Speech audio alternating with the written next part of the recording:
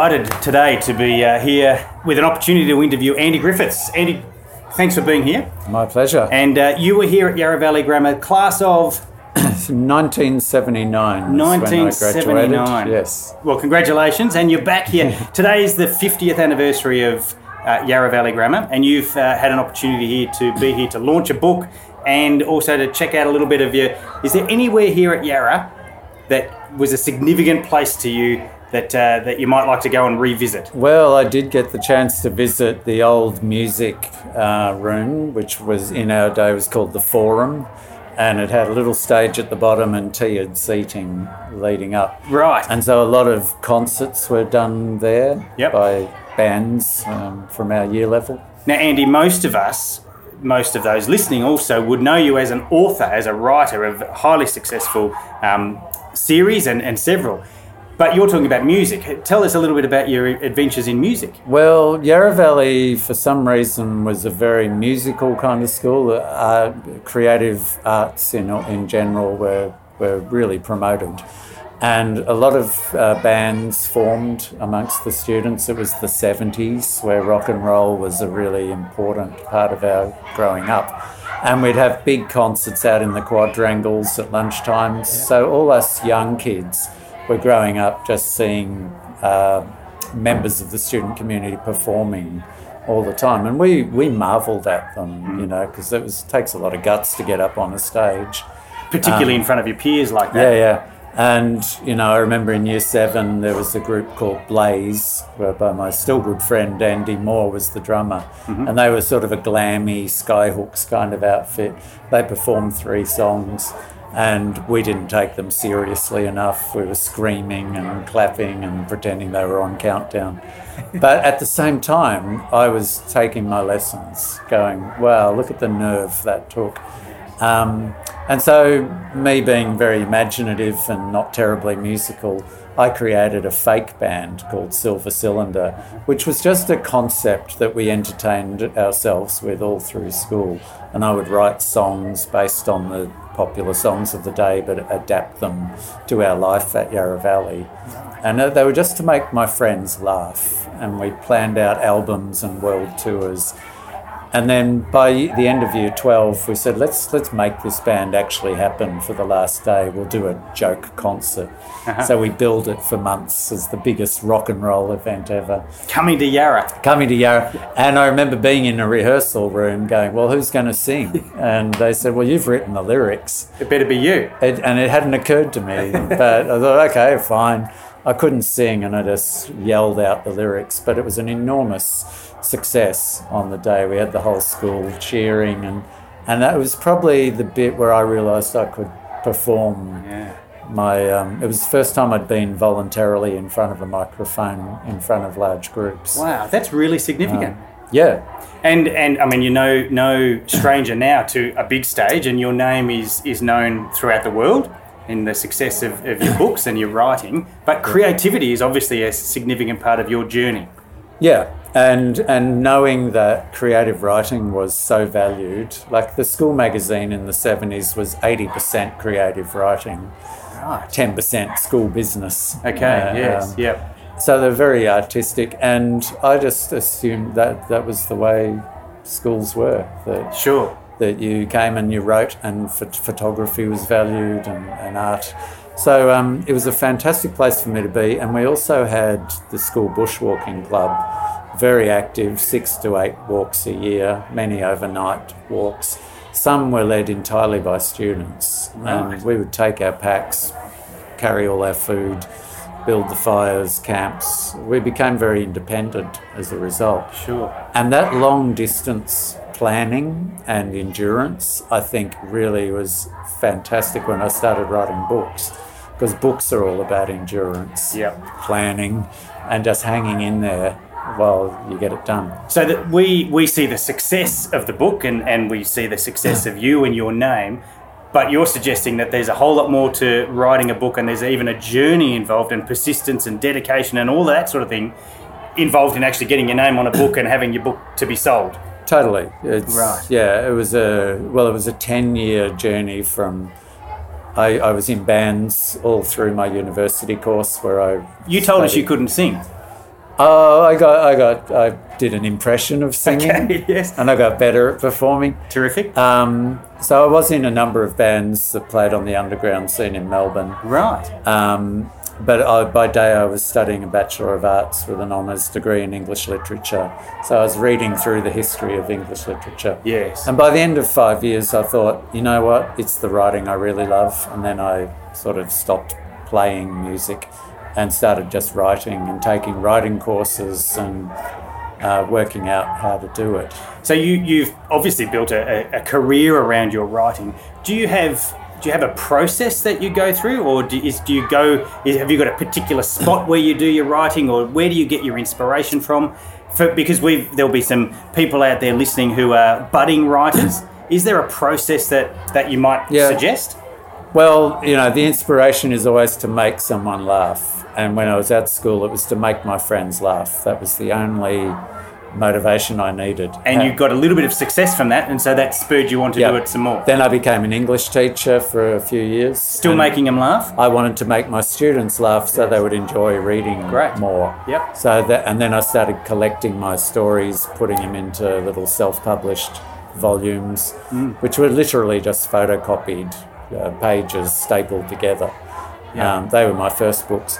But the process generally involves just writing a whole lot of stuff without editing it, with just writing the silliest and funniest stuff I can think of. It's very wild and free.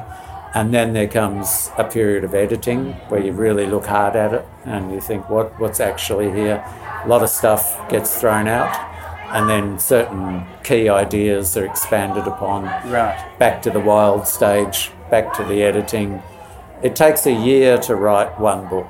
Wow. There's a lot of backwards and forwards. That's terrific for us to really get that first-hand view of the hard work and the sweat and the pain that's involved, because a lot of it gets left on the cutting room floor. Yeah. Those ideas are really quite cheap. Okay. When you begin, you think every idea is precious. Sure. But you really want the right idea serving your book at this point. And you have to be ruthless getting rid of the stuff that is very funny and good, but is not contributing to the story. And do you get rid of it and be gone, or do you get rid of it and store it somewhere else for another day? I store it up and I look for opportunities to use ideas. Sometimes they wait 15 years. Right. And I go, that's where I can use. And you can dip back into it and find it again and then expand on it some more. If it's a good idea, it never actually goes away. Wonderful. It's always just trying to get out. Sure. And the more you do it, the more you actually stimulate new ideas. So I've found I don't run out of ideas, so I actually generate way too many. Yes. These And days. it's culling them, working through them. Picking the very best is what you want. And a lot of my work is to make the stories just read like I've just naturally thrown them off in about 10 minutes. Yes, So right, okay. To get that is quite hard. Clearly, but with the work that you've done and clearly the success that you've had, you've probably got that worked out. And I have a lot of assistance from my wife, Jill, who's an editor by profession. Right. And she brings the real hard eye to it all. Yep. She'll tell you honestly what it's like. She'll tell me honestly as an independent reader. Yes. And she likes a lot of it, but then she'll say these other sections are a bit boggy, or she was bored.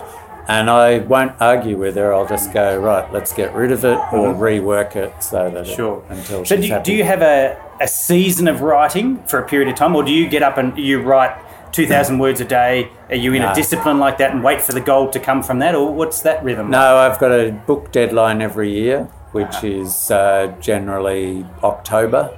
I have to have the first draft of the book written. So I'll begin working on that in March, just collecting ideas, writing little bits, piecing it together as a bare outline to begin with. And as I tell it to people, I'll pitch it to people and it'll feel good.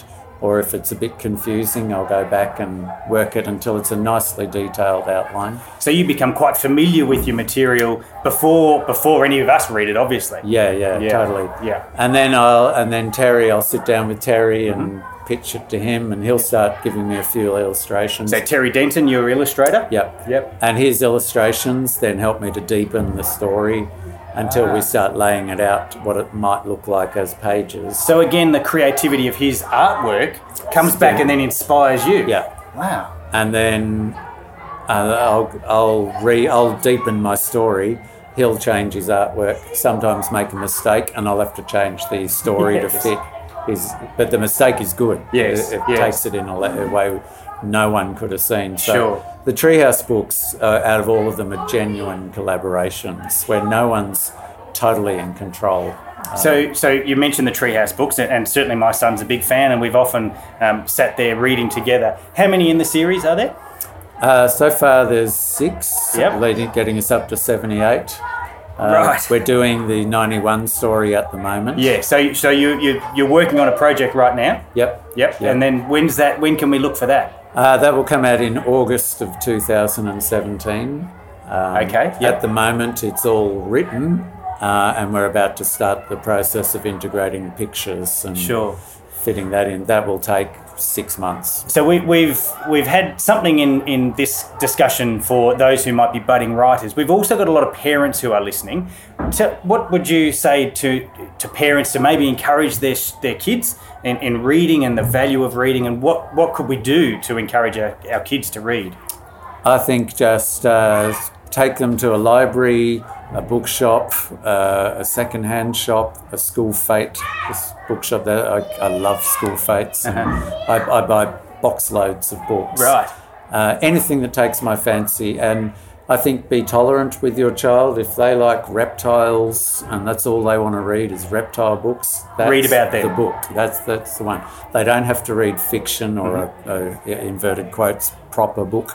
Yep. Whatever turns you on is going to be your doorway into reading. Fantastic. And my books work for a lot of different kids because we've mixed up a lot of genres and we've got a lot going on. But certain kids will only want to read non-fiction, and there's nothing wrong And that's with okay, that. yeah.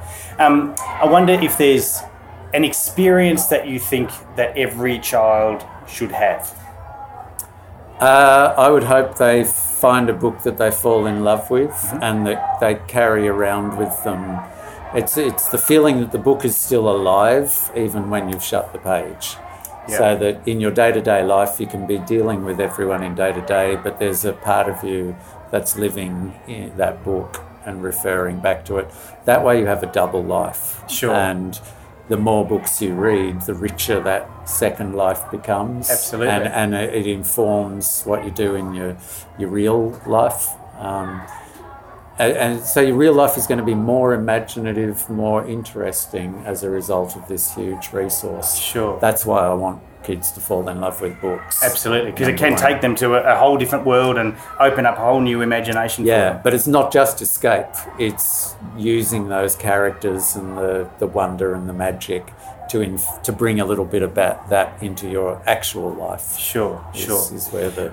I've just got 2 more questions for you before we let you go. And I'm interested to know, because I had one of my students ask me to ask you, where did the inspiration come from for The Day My Bum Went Psycho? That was from observing. I'm not a very good observer, actually. You don't have to know the names of plants or remember much, but I did observe that bums are very embarrassing, that they can release gas and make noises when you least expect them to. And as a child, you get into trouble sometimes. And you feel like, that wasn't me, it was my bum. So I took that and put it through my questioning process, said, what if your bum could actually have a mind of its own, arms and legs, and it could jump off your body and embarrass you a long way away from where you actually are? Yes. That would be the ultimate embarrassment. So You have got a fascinating mind, haven't you? It's just a what-if mind. What if bums are this embarrassing, what's the worst thing? They jump off your body and the police have to chase it. Yes. And then I follow it very logically. So you bring the bum catcher. Of course you would. You'd get the net, you'd get the toilet paper, you'd go out and help them. And it just builds through a patient process of asking questions and fearlessly committing to the logic of what you're coming up with. I'm sure there's logic in there somewhere. Total. If your dog ran away, you'd ring the dog catcher. If your bum runs away, you ring the bum catcher. Straight away, for sure. But I tell it very seriously. Yes, so okay. It's not like it's a joke. It's like, for that character, it's the worst possible It is real, thing. yes. I've got to get my bum back. Sure. And if you tell it true and serious, it becomes funny. It sounds like very good advice, and I wonder whether we might conclude our time together. And thank you so much for being with us. But I wonder what's the best advice that you've ever received, and whether you might indeed pass that on to. We've got Yarra old grammarians listening. We've got people potentially who have been here at Yarra for a period of time, and now they're doing all sorts of wonderful things all around the world. I know we're going to have some current students. We've got some junior school students listening to this, some secondary school students. What's some advice that you might leave us with? Big question, I know. It's big, but what comes to mind straight off is find your own way of doing things. I think that's what interests me, is not someone who's copying other ways of doing things, but just doing it the way that it comes to them. Not everyone will rush to you and applaud you in the beginning, and they certainly didn't for me. They couldn't understand my early stories. But to me, they made sense. They were a type of humour that I enjoyed very much as a kid. A larrikin humour thrived at this school in the 70s, and I still channel that. Yeah. And I just went, I don't care if it doesn't look like any other book out there or if it's upsetting a few people. This is what's funny to me. I believe in it. And I just doubled down and said, that's all I can do. I can't write proper books, but I can write my sort of books. And I would like to see that, whatever field you're in, is you take that attitude. Beautiful. This is how I do it. Yeah. Andy Griffiths, thanks so much for being with us and spending a little bit of your time here at our festival day. It's been wonderful to spend some time with you. So thank you very much. Great to be back. Terrific. Thank you.